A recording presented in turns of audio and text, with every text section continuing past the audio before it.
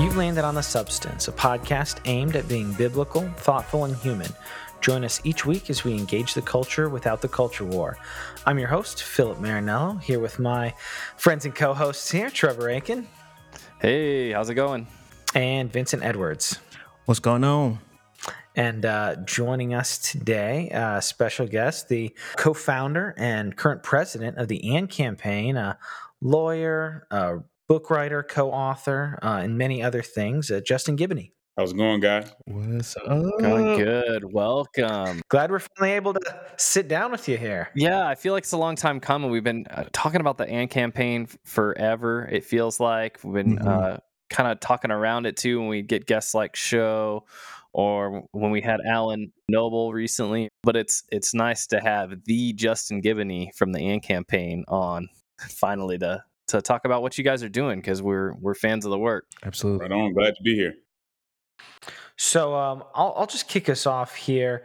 I don't want to go super deep into it here because you can find it on your podcast, on several other podcasts.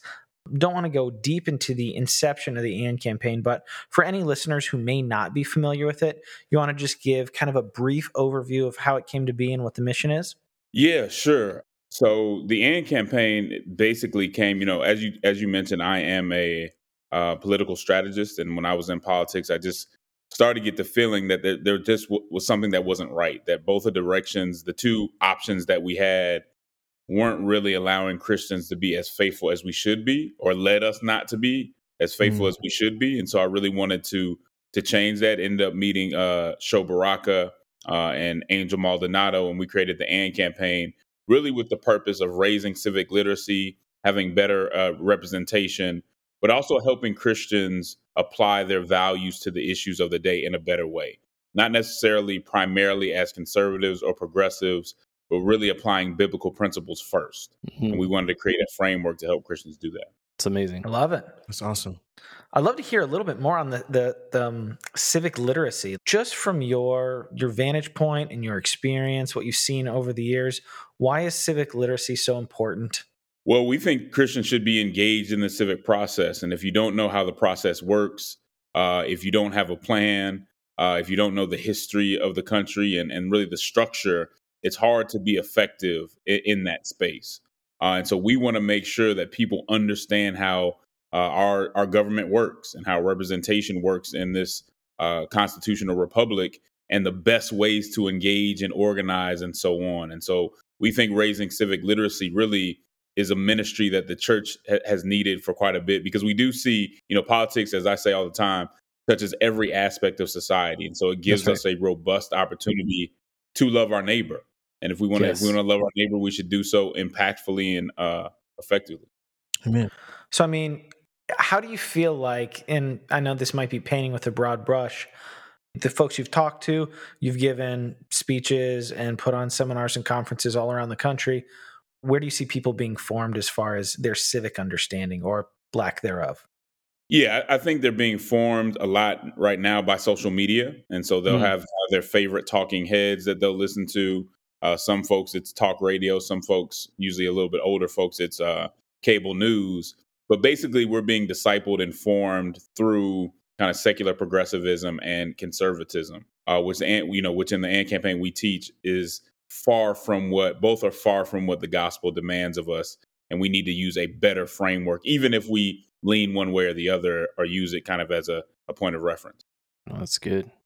Talk to us a little bit, too, about the campaign and some of the things that you're aiming for. How long have you guys been around now? How many years have you been in operation?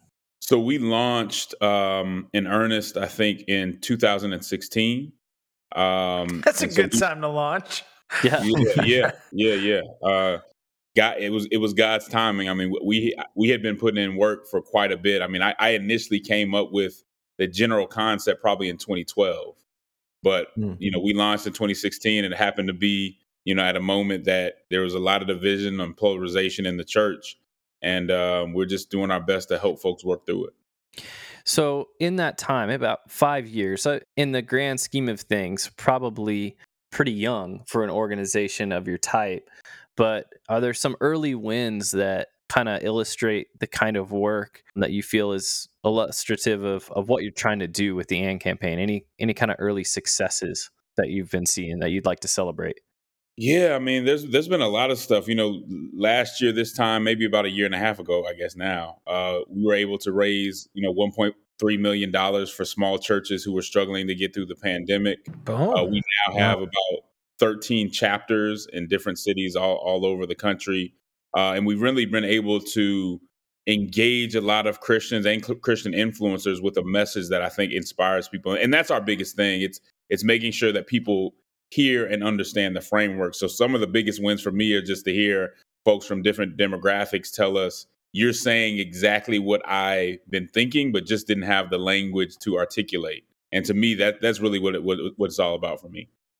Well, I mean, that's one of the things that I loved. So I met you a month and a half or so ago here in Kansas City. At the launch of it, I was really encouraged to see, okay, like there are a lot of churches represented in Kansas City that both care very much about being faithful to the scriptures and honoring the commands and the character of God as put forth in the word, but also take very seriously like living in this world. Like we talk a lot on the show about like the theology of place. Like we're called to live holy. We're called to love our neighbors. We're called to be salt and light. And it was encouraging for me to see here at the inception of AND Campaign Kansas City, several churches be just represented, churches I wasn't even aware of. So it's exciting in the communities. I'm imagining in the other communities that have chapters, you're getting just to build that active Christian infrastructure in.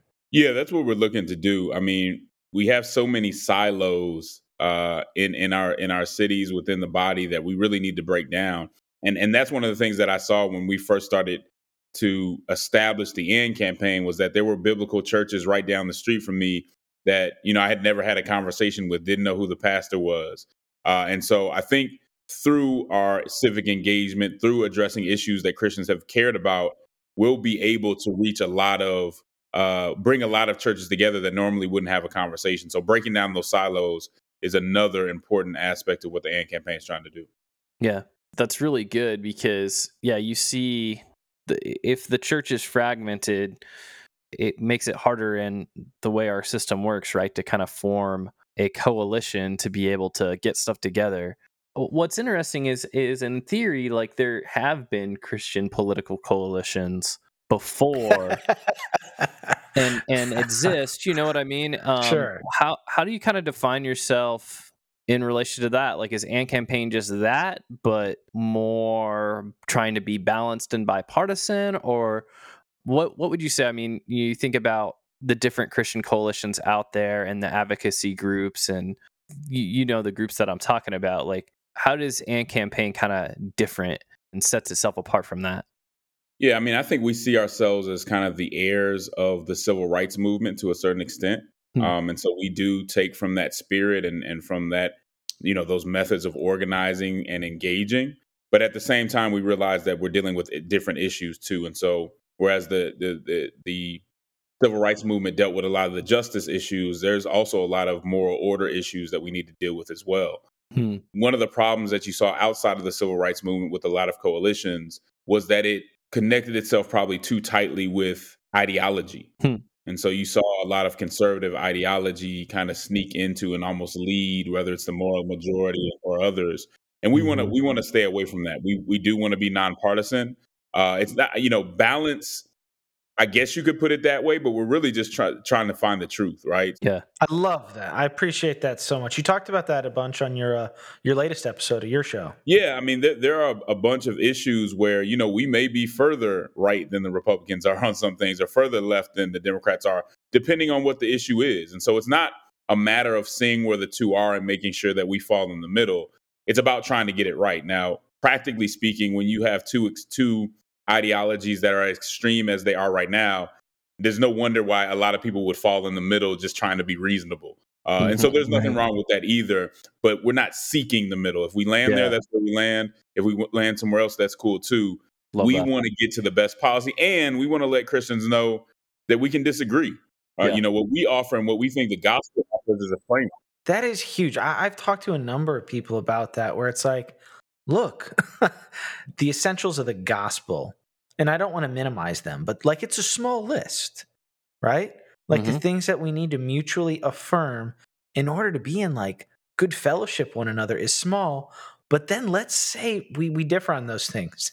We're called to love our enemies. It shouldn't be. It should not be the way things are right now. Yeah, I totally agree. There's a way to disagree, especially within the body. Man, But I think our framework and the way that we approach it should allow us to disagree and still have the same objective, right? Still have the same goal. And when you understand that you have a very similar goal, you can accept that there may be some disagreement on how to get there. And so those are some of the things that we're trying to emphasize and just do it a different way to where I don't think any party will ever feel completely comfortable with the AND campaign, because we're not there to make them feel comfortable. We're there to challenge and to get to the right answers. And we don't have many of the same incentives or, ulterior things going on that you see in a lot of different parties. Yeah. I wanted to pick your brain kind of on some of this stuff that we're talking about right now as a political strategist, because, over the years in history, the two political parties that we have in America right now, because of the system of voting and everything, primaries, etc., that is set up, the two parties are really good at just absorbing a movement, no matter what that movement is, and then maintaining the power between the two parties. If we were in another country where you had 7 political parties or whatever, and campaign could form just like a Christian political party, and then you get seats and representation, and maybe you get enough seats, somebody has to form a coalition government with you, and you have a seat at the table. My question is, with the system that we have, though, how do you get stuff done without compromising too hard on your ideals? Like, because our system forces to a degree compromise. Things get messy. You don't really get to live the ideal, it seems like, always, at least on the national stage, to get stuff done. But even on the local stage, everything seems to always get run through one party or the other. So how do you navigate that? Yeah, I mean, obviously, we've said before, we're not trying to be a party, but in regard to compromise, I think there's a difference between compromising to get to a solution and actually compromising your principles. So there are certain compromises we just wouldn't make, but there's a lot of space in between there where we try to get to the best policy that we can get to in the given situation. There's sometimes that you got to stand on principle and just say no. But in many cases, there are ways to work and think through issues that you may have with other people to get things done to help folks. And if we can't do that within our politics, I think that's problematic. So I would make a distinction there between types of compromise. But, every compromise on policy is not a compromise of principle. And I think that's important for people to realize.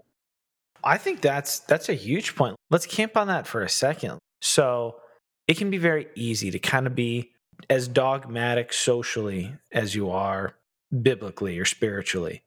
So help somebody think through like, hey, I believe XYZ about whatever social, moral issue. I'm convinced that this is like that God's honor is on the line with how we do every little thing. Like, and I couldn't work side by side with somebody, or I couldn't give in anything.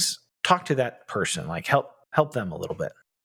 Yeah, so maybe it's best to do it through just a kind of real illustration. You can take the LGBTQ conversation. The AND campaign is unapologetically an orthodox organization. We believe in the historic Christian sexual ethic. However, when we come to the table and you're talking about religious liberty and LGBTQ rights, that doesn't mean that I'm not going to protect someone's right to get housing without discrimination, to be in a job if they work at FedEx or somewhere else, to not be discriminated against. There are ways to help people that you don't necessarily agree with. One place I would point people to is the idea of co-belligerence, where you can actually work with other people because of common grace who you don't agree with to get things done. And there's just no other way to work within a democracy. We're not trying to compel people to do everything that the Bible tells us to do. But what we are trying to do is make sure that human dignity is protected and that we're promoting human flourishing. Sometimes that means that you're not going to get the perfect policy. You're not going to agree on everything, but if you love your neighbor you can also support their right to believe otherwise, right? To believe differently than you. And we can't be afraid of that. Yeah. The AND campaign it doesn't agree with, pluralism theologically, but we don't have a problem with civic pluralism because we live in a country where people have different beliefs, and Right. we can respect that, and we can move forward and do our best to find common ground where it's available. And so that's really how we approach it. If you love someone, you don't have to agree with them to try to help them or try to see their perspective, and give as much as you can within the framework of your principles, and that's what we try to do. I think that's a really good point, and I think people struggle with that. Very recently this year, a famous preacher, John MacArthur, I don't mind naming him, he said this publicly: religious freedom was meaningless. So there's Christians that struggle with that tension that you talked about, like that division between what's theologically true, right? So where you talked about, like, theologically, we're not just chill with pluralism. This is not like all roads lead to heaven. But knowing what we know theologically and seeing this society that we live in, you're not trying to work people into a Christendom, a Christian kingdom, it seems like. Whereas it seems like a lot of what are called Christian political action groups seem to try to do that. So I guess my question is, like, how do you help people who are so used to that mindset? Because it seems like there's so much thinking that is in that direction of politics is all about, like, trying to get people righteousness into the world and to order society how God wants society ordered, which means that they do what God says. And if we're not doing that, then I am compromising morally, then I am failing to do that. People seem to have that hang up. How do you help people through that? When you're working with churches and stuff and you have people who are used to that mindset. For one, I just tell them that it doesn't work. You can't force people to be Christian, right? Yeah. And I think you have to be very careful of trying to get the government to do your work. There's a lot of work that we can do culturally and other ways socially, and you don't necessarily need the government to step in and do all of that. Now, when it comes to things that directly impact human dignity, life or death issues, whether people eat, what prison sentences look like, yes, we should use our values and we should try to make sure that people are treated with human dignity. But at the same time, Christianity can't be compelled. Like, I can't force you to really love God. That's something we have to do through our evangelism and be very careful of trying to do that through the government. Because keep in mind that if we can do that through the government, that if somebody else were in the control, they could try to force that upon us through the government as well. And so I think it's best that we do that work through other means. Well, and if we're theologically orthodox, we know that. We know that it is the Holy Spirit that opens eyes and changes hearts and, like, brings spiritual life to, like, the spiritually dead. Like, we know that. But then through various historical structures and systems, like, it can be easy to kind of unthoughtfully just kind of assume that position. Let me ask a question too. Is it kind of like what we're trying to do is find these biblical principles that we know on biblical authority are true, whether it's things like, to use the language of the Declaration, like inalienable rights, stuff like that, that people rationally agree to, like, through evidence and things like that. Like, we're trying to find that common grace, common ground with them between biblical principle and what people in society at large, what we can, like, prove to them or show to them rationally, versus the things that are maybe they would disagree with, but we believe on divine fiat. Yeah, I mean, that's a pretty good line to draw. I don't think there's a clear line to say exactly, like we could put this into some kind of formula to say exactly what stuff we would touch and that we wouldn't. But again, I think the stuff that you can explain. I mean, there are certain things that are faith based, right? And so you're not going to be able to prove it. And then there are other things that are just traditions or even doctrines that you're not going to force other people to do, even if you feel like you can explain why it's good, right? So there's not always like a bright red line or a bright framework to say exactly what issues we'll touch and we won't. But I think we always need to be very vigilant and deliberate about what issues we're pushing and which ones we let people decide for themselves. And so it's something that we're always going to have to be looking at case by case, even if we don't always know exactly where we'll land. No, that makes sense. Yeah. There's one thing. So I actually just recently listened to your episode, Church Politics, and you made a mention about moral imagination. And that's not a term that I've heard. How would you define what moral imagination is, and how is moral imagination helpful? Yeah, so moral imagination is the ability to see not just what has been kind of historically, not what is in the present, but see how things ought to be. Hmm. Right? So if I go into a very tough situation and Mhm. somebody's yelling at me, cussing at me, calling me out of my name, it takes moral imagination to say, I still see your human dignity. And this is really what I see a lot. I saw a lot in just reading and talking to my elders about the civil rights movement. It was the ability to not be caught up in the moment, to say, okay, the moment is what it Yeah. is. It's bad. It's ugly. These people are being very ugly. But I have a God who says these people have value and dignity, even if they don't treat me that way. And so moral imagination allows you to take yourself out of that, look at God's promises, look at what faith demands that you do, and reach for a better way to go about things and not just a way to survive or a way to get back at your enemy. That's really what moral imagination is. It's our ability to say, hey, everybody has human dignity. We don't have to fight over human dignity. I can treat you well even when you don't treat me well.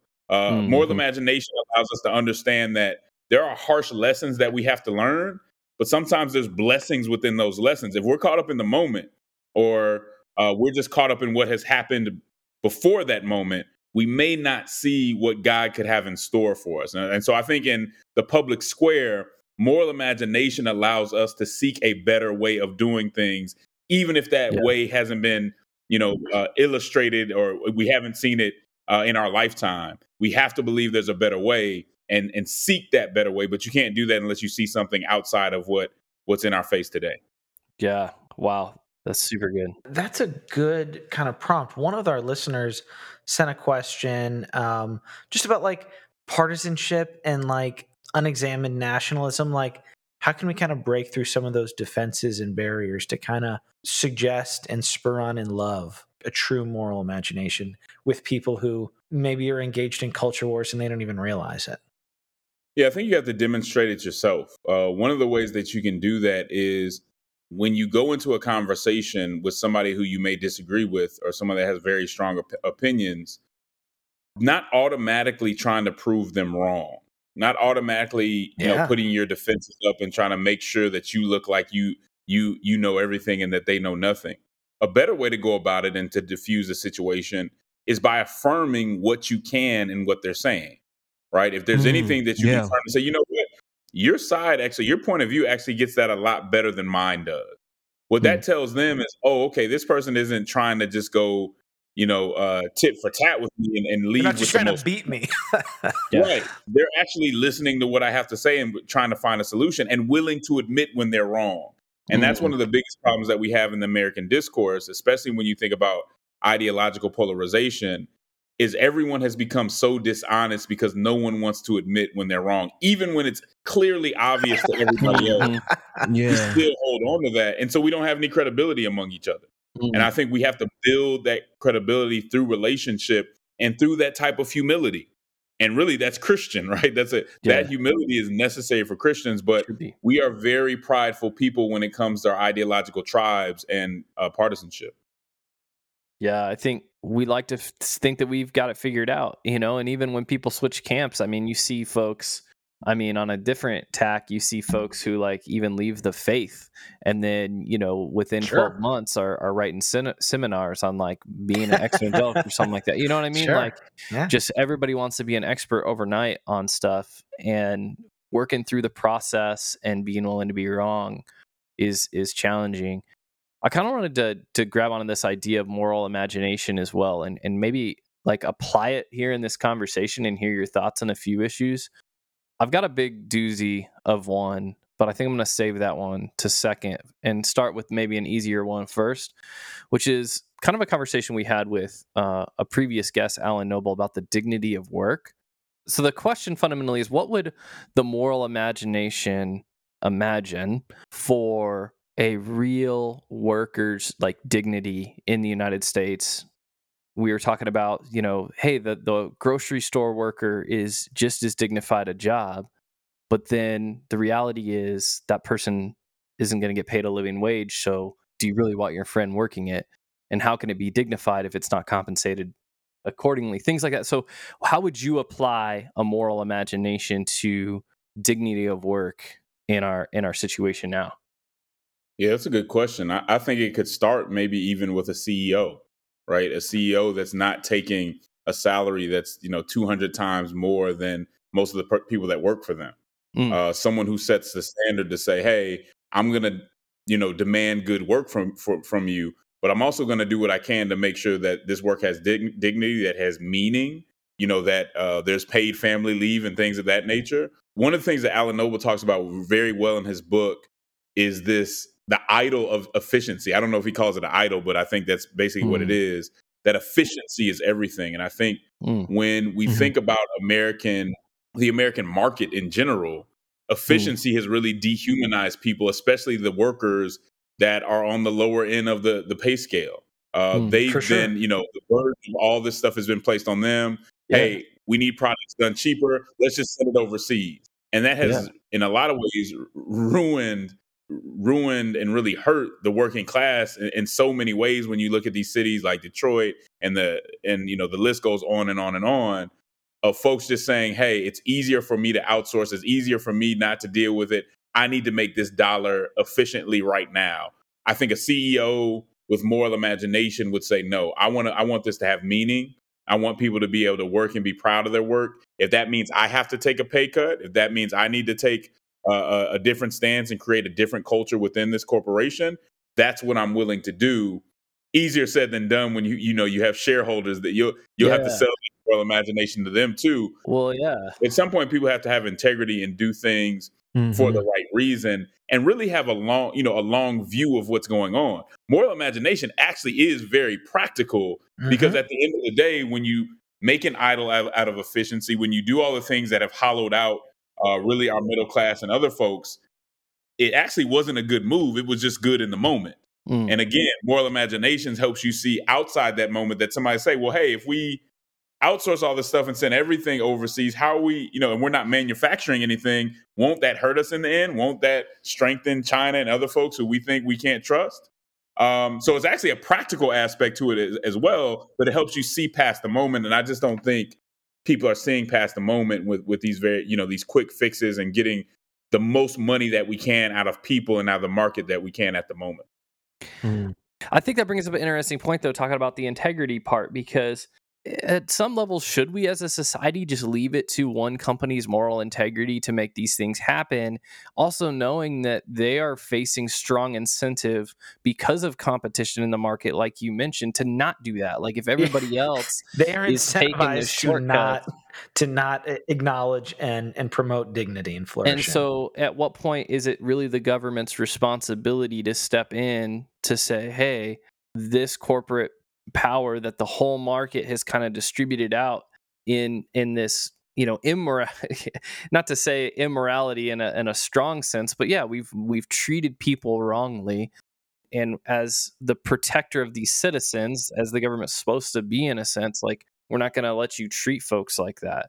The private versus government responsibility. Can you talk a little bit about how you think through those things, like when you're making policy decisions, because I feel like that's where a lot of this stuff does break down too. You might come up with a policy decision, but especially where I'm living now, people are very wary on that. If they want to see private responsibility first before government law. They think everything government does is overreach. Yeah, I think the government has a role to play. I think the government should disincentivize practices that, in the long run, are going to hollow out the country. Are going to make the country, destabilize the country. Maybe that's the best way to put it. And I think it has been destabilized to some extent from some of the moves that have been made based off that immediate idea of efficiency. So yeah, the government has a role to play. There are regulations that can be put in place to protect people. Mhm. The idea that we could just have this open market where everybody is just going to be forced to do the right thing because the incentives will just show up through this invisible hand. I think it's time to start questioning that. Now, I believe in capitalism. I think there's a value to the innovation of capitalism. So I'm not suggesting anything else. Smartly regulated capitalism is good. Yeah. Open capitalism, where you just allow the folks at the top to do whatever they want, and hopefully they have a little bit of benevolence at some time or another, is just not the way to go about it. Yeah. So maybe not the extreme libertarianism that we've been seeing from the right. Exactly. Government has a role to play, a serious role to play, but also you are going to have people who want to do it the right way. I mean, you don't want government to be too heavy-handed, because I don't think that works either. Because those are people with agendas that are in those positions as well. And so, I always like to see kind of government and private actors kind of balancing each other out. Yeah. So on that note, you talked about one of the big wins that the home base and campaign chapter in Atlanta had in regards to housing. Can you kind of tell us a little bit about how that situation happened, and kind of how maybe other chapters and other cities can kind of look at that as a potential model?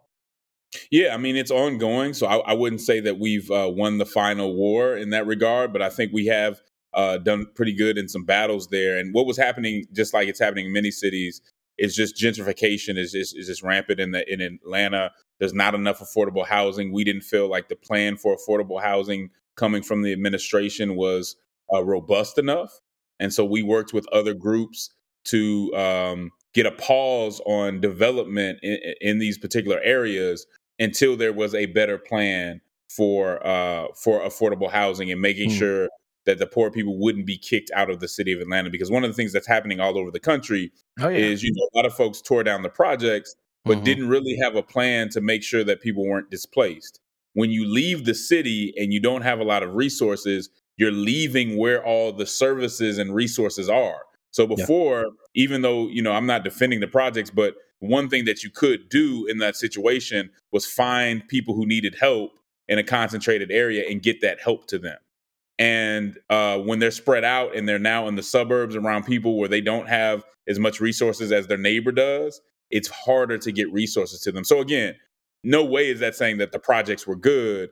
The sad part is we didn't have a strong plan to prevent displacement once a lot of the projects were torn down. And so a lot of cities are going through that. Some almost seem like they're too far gone, but I don't think Atlanta is there. And we were able to bring together a diverse group of Christians to advocate with other groups on behalf of the people. Don, that's brilliant. That's another great example of like moral imagination and thinking about, hey, what are the downstream effects of things like the housing and the development? And I think, a lot of churches can just stand by, and unless it's the midterms or the national election, they're not really worried about what's happening in the development in their community. They just think like, oh, people are building stuff that's cool, and not really thinking about those things. How do you get people to turn their focus on important issues like that around them? Well, I mean, you've got to be able to create a storyline. You got to have a narrative. Now, it should be an honest narrative, but you have to move people through explaining what the problem is and how it can change, and empowering them to do it. From there, that's all a part of organizing people to get going. But you have to be able to shift people's focus, because it is easy for people. People aren't just focused on one issue. They have jobs, they have family members that they're taking care of, all these other things. And so you do have to have kind of something that pulls people in to say, no, look at this, because it's a big problem and it's going to change how, it's really going to hurt your neighbor if we don't act. And I think to some extent, again, with other folks, we were able to turn people's attention towards that issue. And we're going to have to continue to do it, because it's something that it's a continuing battle. But Justin, the church's role is just to preach the gospel. So why are we going to take a Sunday off of preaching or whatever else to turn people's, to craft this story? How's this going to happen? Well, I would suggest that you don't take a Sunday off. I think being in church and being prayerful about it is very important. So I wouldn't not have service, but I would try to find some time and work within institutions to make sure that we're taking care of the widow, the immigrant, and so on. Because the Bible, in so many ways, over and over, tells us that we're supposed to do. I don't know how you get through the prophets and not understand that God cares about how the poor are treated. God cares about making sure that we have impartial judges and things of that nature. We're here. He does that work through us. And so, yes, first and foremost, the first thing we're supposed to do is spread the gospel. I completely believe that. But there's fruit within that. And when we do for our neighbor, it's indicative of what's written on our heart, even if that's not what saves us. That work, and having God in our hearts compels us to love our neighbor through that kind of self-sacrificial action. So one of the things you just said got me thinking. I was thinking about asking you, I mean, I'll just confess it's something that I often think of much after the fact. How do we view prayer, and how should we prioritize prayer in the role of social justice, economic justice, racial justice, things like that? Yeah, I would be afraid of where I would end up in trying to do this kind of work without the guidance of the Holy Spirit, without prayer. It is so easy to get sidetracked, to lose sight of what your initial objective was, if you don't have that prayer life, and if you aren't making sure that you're being guided in the right direction. That's something that we cannot let go of, because at the end of the day, a lot of what we do, it's not going to end all suffering, right? Mm-hmm. But it can help people or it can hurt people. And one of the things that I tell people, and why I think prayer is important, and kind of this dependence on the Holy Spirit, is some of the causes that we see throughout history that ended up really bad and really negative and really hurting people were initially good causes. A lot of times this was people trying to do the right thing, but they chose the dark arts instead of going the right way. I think you can look at a lot of different folks and see that there's always the decision you have to make, and it seems to be more effective to choose the dark arts, to choose to do it the wrong way. And you'll make that decision, I think, without prayer. But you got to decide, if I'm going to do this, win, lose, or draw, I'm going to do it righteously. And you can't do that without prayer and the strength and protection that prayer gives you. Because I can tell you, I mean, what we're trying to do and the stances that the AND campaign takes, there's a lot of arrows flying at us, and we wouldn't have made it this far if it wasn't for the protection that we've received from God. Yeah.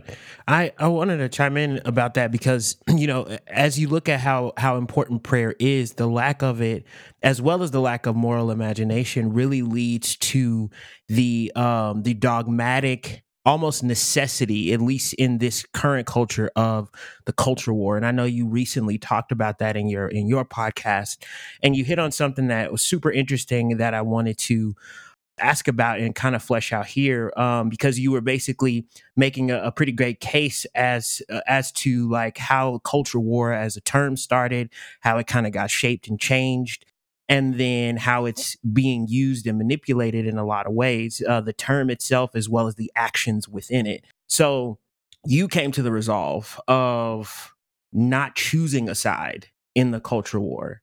What wisdom would you share of not choosing a side in the culture war? Yeah, so I want to be very clear, and this is where I think people get it wrong. If there's any criticism of the AND campaign, it's this, and I think the folks that are bringing that criticism are missing the point.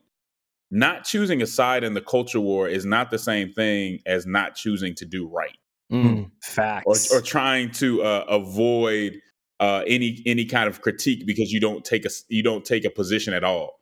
We're not saying don't take a position. We're saying don't take a position based on the culture war framework. The reason that we shouldn't take a position based on the culture war framework is because the culture war framework always leaves out something very important to the gospel. Yes. So if I go about the social justice conversation and I go about it through a culture war perspective, well, I got to throw out the Christian sexual ethic. I got to throw out the sanctity of life, right? That's too much of a compromise for Christian. If I go about the LGBTQ conversation and I take the culture war conservative side of that, then I've got to leave out compassion and making sure people don't get discriminated against in other ways. I've got to leave out making sure people don't necessarily get bullied. Are we looking at how people have suffered and how the church has not always treated people with dignity, right? How the church has hurt people who are struggling with same-sex attraction. I'm not willing to continue hurting people in that way because I need to choose a side in the culture war. And so that's our biggest thing. We're not telling people don't take a position and take it loudly and aggressively sometimes. Don't take a position within those two frameworks because you'll end up in a place that is not biblical, it's not faithful, and you'll be hurting your neighbor because it's going to leave out something very important. Man, I mean, just take that entire segment, wonderful question, Vince, and put that as the explainer on why we say we're engaging the culture without the culture war right there, because that put that on repeat. Yeah, that is exactly it right there. That's the aim. No, that's an awesome explanation.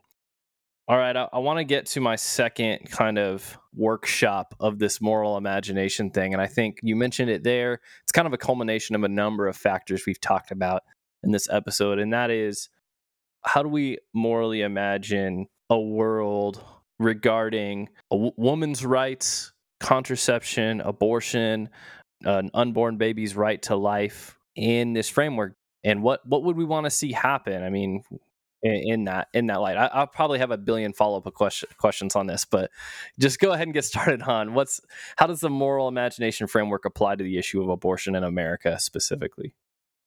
Yeah, sure. So one of the problems, and abortion fits within this issue, as I said earlier, I'm an attorney. I can ask you guys a question with two wrong answers. I think what's happened in our society is we're being asked questions with two wrong answers. True. And I think abortion fits within that. So we're asked, do you support women or do you support the unborn child? And I would say it's a dumb dichotomy. Right. I would say that's a false dilemma, right? Yeah. But what Christians have to do in these instances is, again, not take the culture war perspective, but use moral imagination to go beyond those two options. Yes. And say, you know what?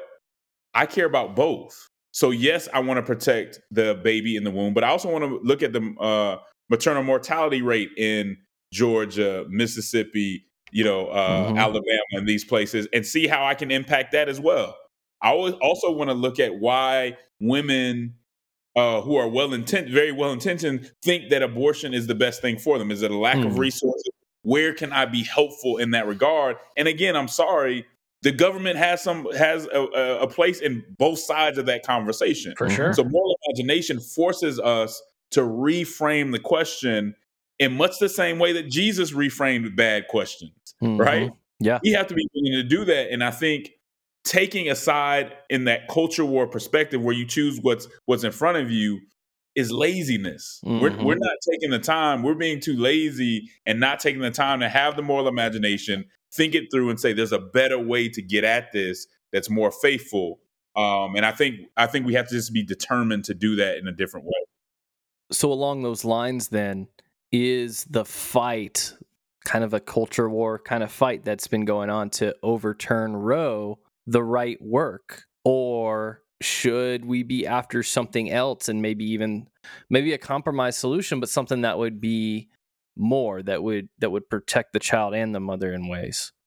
I think Christians can land on different positions on that. I think we need to be very clear on what we think about the right to life and the sanctity of life. For sure. But I think there's different ways to go about it. I'll say this: I think just focusing on Roe by itself and nothing else is not the right way to go, right? So if you want Roe overturned, I completely get that. I'm not mad at you at all. Sure, yeah. But that by itself is not enough when you look at everything else that's going on. A lot of people get hung up on that, but it's like, okay, but how does that actually help people? Bottom line, like, how does that help mothers? Like, that just kicks it to the states. Like, what does that do? Yeah. And be willing to re-articulate it too, right? Be willing to say, you know what? Our talking points are getting old. They're not connecting. They may not be connecting with people. We need to talk about this differently. But yeah, it's more than just Roe. What you hit it on the head. Roe's just going to kick this down to the states. You can talk about Casey, but even just Roe and Casey, there's more to this conversation about what women are going through than just that. Right. Which doesn't mean those things are important. And not even worrying about like the freshness or persuasiveness of the talking points. It's like, are these things right?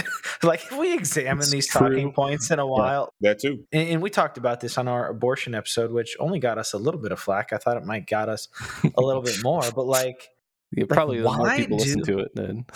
why do people like you said, why do women think abortion is something that might be helpful for them? Like, it's probably not, because most of the women getting them are like terrible maniacs. Like, what systems are they in? Like, what are their circumstances? What led them to this decisions? Like, and just outlawing it, and like you said, putting the whole burden of everything on them. Like, that's probably not the most helpful thing. Like, we should probably actually critically examine these things. Yeah. That's right. And that's where I found myself like in this kind of weird spot being here in Texas too. Like, I don't know whether to cheer or not for this thing that they've done, because on the one hand, it's like, okay, they've found a way to prevent abortions, and it looks like the Supreme Court's just going to let it hang, like they're not going to do anything about it. But on the other hand, the way they went about it seems somewhat, I mean, still anti-democratic in a way, but then also like just Harmful. yeah, it's kind of weird. Like, they've got this bounty system or something, it feels like, set up. Like, it just doesn't seem right, like it at some fundamental level. Yeah, it seems like the way that they went about it was clever, but almost too clever, right? And so it Yeah. seems like it's setting up this situation where there are going to be a lot of unintended consequences, where they're putting people in very adversarial positions. Well, this doesn't need to be about adversarial. Okay, I'm hunting you down to make sure you're not. You know what I'm saying? And so, Yeah. it may seem like it works in theory, but I think you're putting folks in a position where there's going to be some unintended consequences that there has to be a better way to go about this that's more clear and straightforward. Yeah. And just. Time will tell. I'm Time will tell. concerned too about like if that's okay. Like, if a state can do that, can basically roundabout outlaw a behavior by basically setting a bounty on it, what else can they do that to? What other behaviors, what other things could the state regulate? Texas does this. And especially in a one-sided nature, like that's just whoever's in power can beat people up. But I'm also thinking about, like what kind of reach that could have. What if, not to play the dumb culture war card of like, oh, what if they come after Christians? But you know what I mean? Like, in theory, if they could do this legally to this behavior, where's the limit on that? It's just kind of a concerning exercise of power in that way. Well, there's none, right? Like, plenty of people in the culture say that like our faith is harmful in certain ways. So like, who's to say that like the people who think they're so clever, like who consider themselves Christians, going, yes, we did it, we stopped this practice, like that could very easily get turned around. Yeah. I'd just say, let's keep in mind that the means always matter. Yeah. Right. So we're not just looking at, okay, did we get to the conclusion that we wanted to get to? What were the means, and are those healthy, and what does it do to the civic landscape and interaction between citizens? So we'll have to see, but I don't think that one passes the smell test for a lot of people, and I worry about the unintended consequences. And it's great to hear you say that as someone too who stands here and advocates for the sanctity of life, for the rights of the unborn and things like that. It's like, it's not about teams. It's about, is it right? Is it true? Yeah, that's right. I wanted to change directions just a little bit because I know I felt this myself before, as well as I have plenty of friends feeling this, and it's political fatigue. Mm-hmm. How do you encourage a person who might be feeling a bit of just political fatigue and may want to abandon their responsibility just because they don't want to be involved? I feel political fatigue. Yeah, I would just say bow out of some of the arguments. Stop going back and forth with people about every single issue. You don't have to argue about every single issue. You don't have to put your emotions or, just get passionate about every single thing somebody says. Stop watching cable news. Don't respond to people on social media all the time. Let it go. If somebody has something to say, just let it go. But what you can't do is not be civically engaged. Mm-hmm. How do you think, and this is one way I always think about it that helps me, how do you think the folks on the front lines of the civil rights movement felt? You don't think they were tired? And, sometimes we can take that a little too, I'm tired and I just can't go on. Well, people have been through a lot more than you and did go on. Now, if you have some other issues, mental health and all that, I'm not an expert on that, so I'm not speaking to that. Sure. But just in general, if you're passionate and you care about people, don't give up. Don't stop, because there's some kid who needs resources, some kid who needs a better education that's depending on you to keep fighting. And there have been many Christians, and there's a lot of inspiration to see people who probably put in a lot more work than we have up until now that kept going. And that's what God is for. That's what, that's what your prayer is for. That's what your fellowship and your church is for, to get a kind of release. Your whole life doesn't have to be about social justice or any other issue. But don't give up, because I think it's important that we keep going for those who are in need. It's not easy. One of the things that disappoints me sometimes is people get into these conversations, even with the housing thing that we did, and if they don't see a change in 9-6 months, that change the world, then they're out.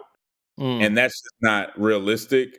That's kind of an immature way to go about it. And so you need to be ready to be kind of long suffering and stand in there, but do it with the group, do it within community, so you have people to lean on, and absolutely do it with a healthy prayer life. Amen. Got one last specific question here, Justin. What are some specific ways maybe stay-at-home moms can kind of be engaged in these things, prioritize social justice work, and kind of disciple their kids like in anti-racism ways, but also like how can all sorts of people with jobs, people who are not political activists or presidents or members of political organizations or lawyers, like how can the every person be engaged in these things? Yeah, man. I mean, stay-at-home moms, that's not an easy job. That's not an easy task. But stay-at-home moms are like a sleeping giant when it comes to politics and things of that nature, because sometimes there is a little more flexibility. They can make calls. And so what I would do is say, if you know of an organization, doesn't have to be the AND campaign, there may be other organizations that's doing good work, volunteer. When you can, try to go up to the city council meeting to understand what's going on. But there's so many things that folks can do when they have a little bit of flexibility, even when they have a tough job going on. And stay-at-home moms, man, I mean, those that can be a very powerful group once they put their minds together and they're able to volunteer and they're able to lead. I mean, there may be stay-at-home moms, and I want to just act like they have to take you may take time to kind of get into where you want to be, but you may be able to organize other moms or organize people and create your own organizations. I think you have opportunities to not just represent your kids, but represent other people's kids when it comes to education and the school board and things of that nature. Those are some of the things that you can do, but I always recommend trying to do it within institutions, because the way our system works, it's just very hard for somebody to do something by themselves. Right. We're to work together, especially as believers. And so I say join an organization, volunteer. If you want to take it slow as you figure out what's going on. But there's a lot of work you can get done if you're committed over a long period of time. Fantastic. I see some of your work too, following the lines of Fannie Lou Hamer, how she found and founded the Freedom Democratic Party, kind of a third way. She wasn't taking the options that was given to her. If you could maybe recommend to folks some resources, I want to learn so much more about that story. And I think there's so many people who are unfamiliar with that. Do you know anything off the top of your head that's like a go-to? I know you're a book guy. That's why I kind of felt like I could put you on the spot and maybe you would know. Yeah, I mean, there's several really good biographies about Fannie Lou Hamer. The one I read last, I think, was This Little Light of Mine, which will tell you about the Democratic Freedom Party, which was a strategic way to challenge the Democratic Party, which was very much necessary at that moment. And so, what's awesome about her is you see that God can call somebody who, to me, Fannie Lou Hamer is one of the best orators of her time, even up there with Martin Luther King, just how she moved people in a very grassroots way and sincere way that really got people energized and really empowered people. So yeah, that's one book I can think of off the top of my head that would be good to kind of learn about who Fannie Lou Hamer was. Somebody who didn't have a lot of resources, but had a heart for God, which gave her a heart for people, and really did everything she could to change the situation in Mississippi and beyond. Awesome. I appreciate that recommendation. Yeah, I see that. This Little Light of Mine by Kay Mills. Yep. So we want to hit our substance shout-out segment here and just ask you, what have you been reading? What have you been watching? What have you been listening to? What have you been taking in that you've either found enjoyable, challenging, stimulating, edifying? What has Justin Giboney been consuming or thinking on lately? Culture, media, podcasts, films, what have you?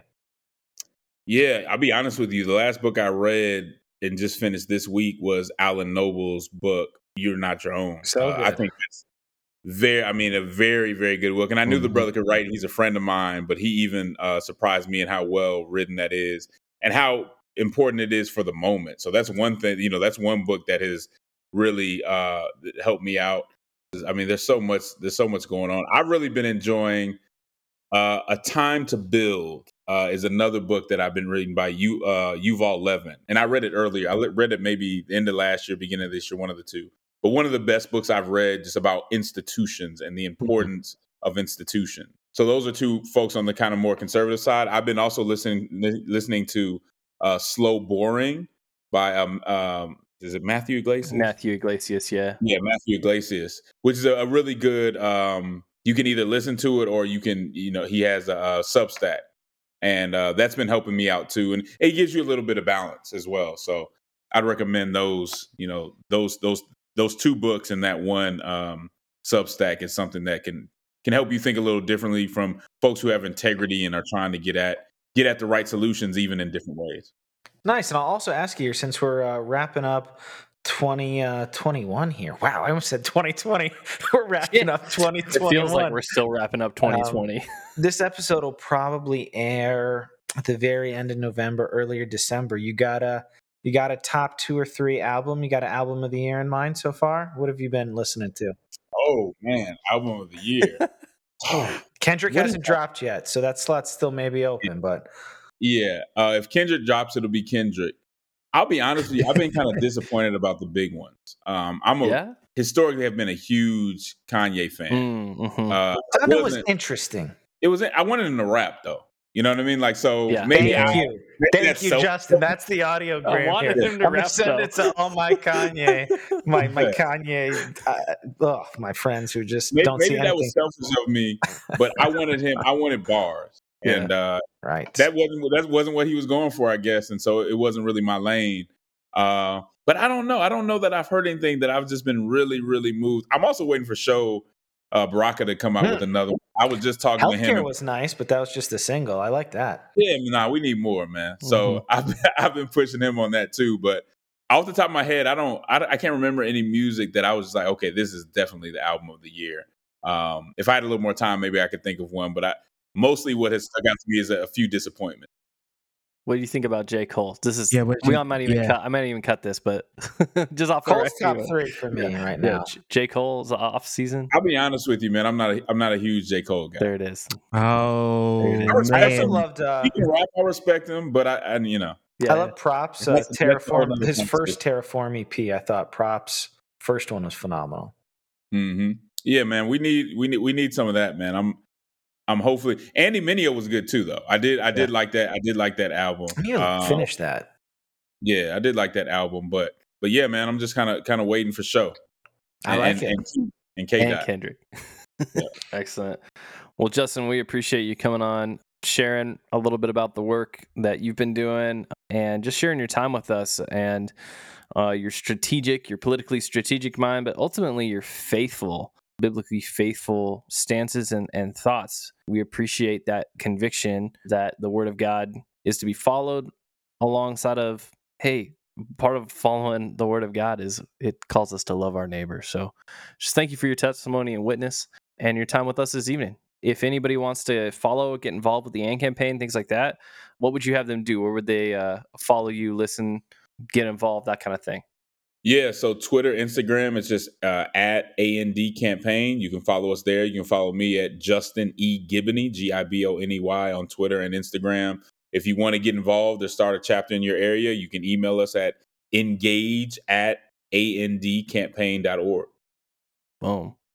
So yeah, love it. Hopefully you get a deluge of emails of folks wanting to start chapters. Well, thank you for your time tonight, Justin. We appreciate you. Thanks for having me, guys. Keep up the good work. Thank you. That was the very esteemed and very thoughtful and very active Justin Giboney. Very focused, very on track. Man, yeah. Listeners, thank you. We are wrapping up 2021 here and just looking back at some of the numbers that we have just as far as tracking the various progress we've made on the show, looking at the guests.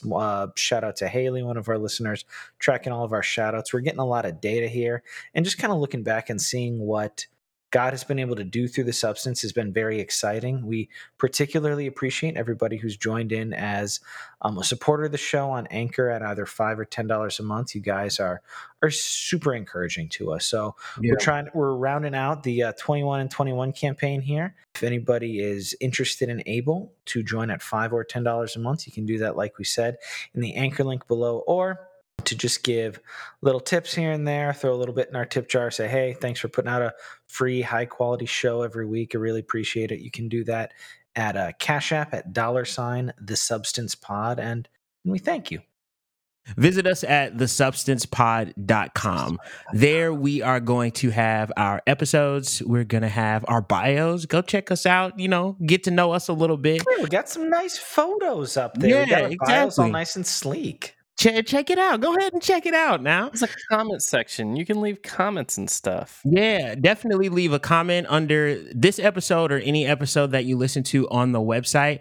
In the upper right-hand corner of the site, you can also follow us on Instagram, Facebook, and Twitter.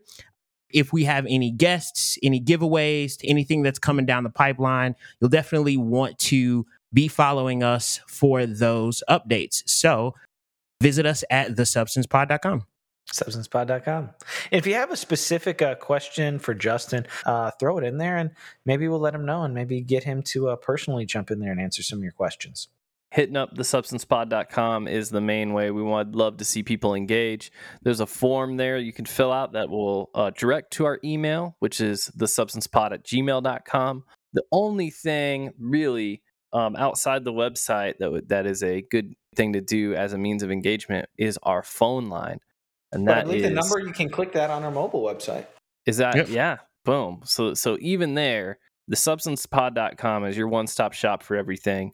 But if you're listening on your phone right now and just want to dial us up and leave some thoughts, it was cool to hear Justin talking about a lot of these things, and honestly, like, just resonating so much with a lot of what we were doing, given the best explanation that I can think of for why we engage the culture without the culture war. So great.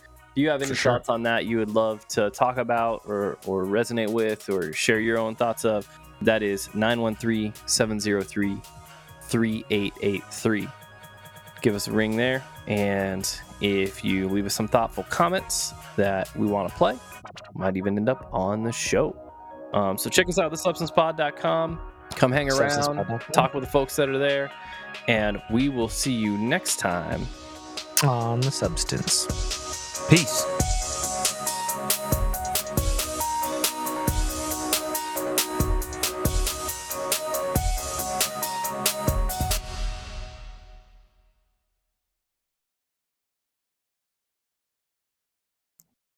Oh, gosh, why am I blanking so hard? It's thesubstancepod.com. The Substance Pod. Did I say that? Yeah. Okay, sweet. I'm gonna start say over. it a whole bunch till people go there a lot.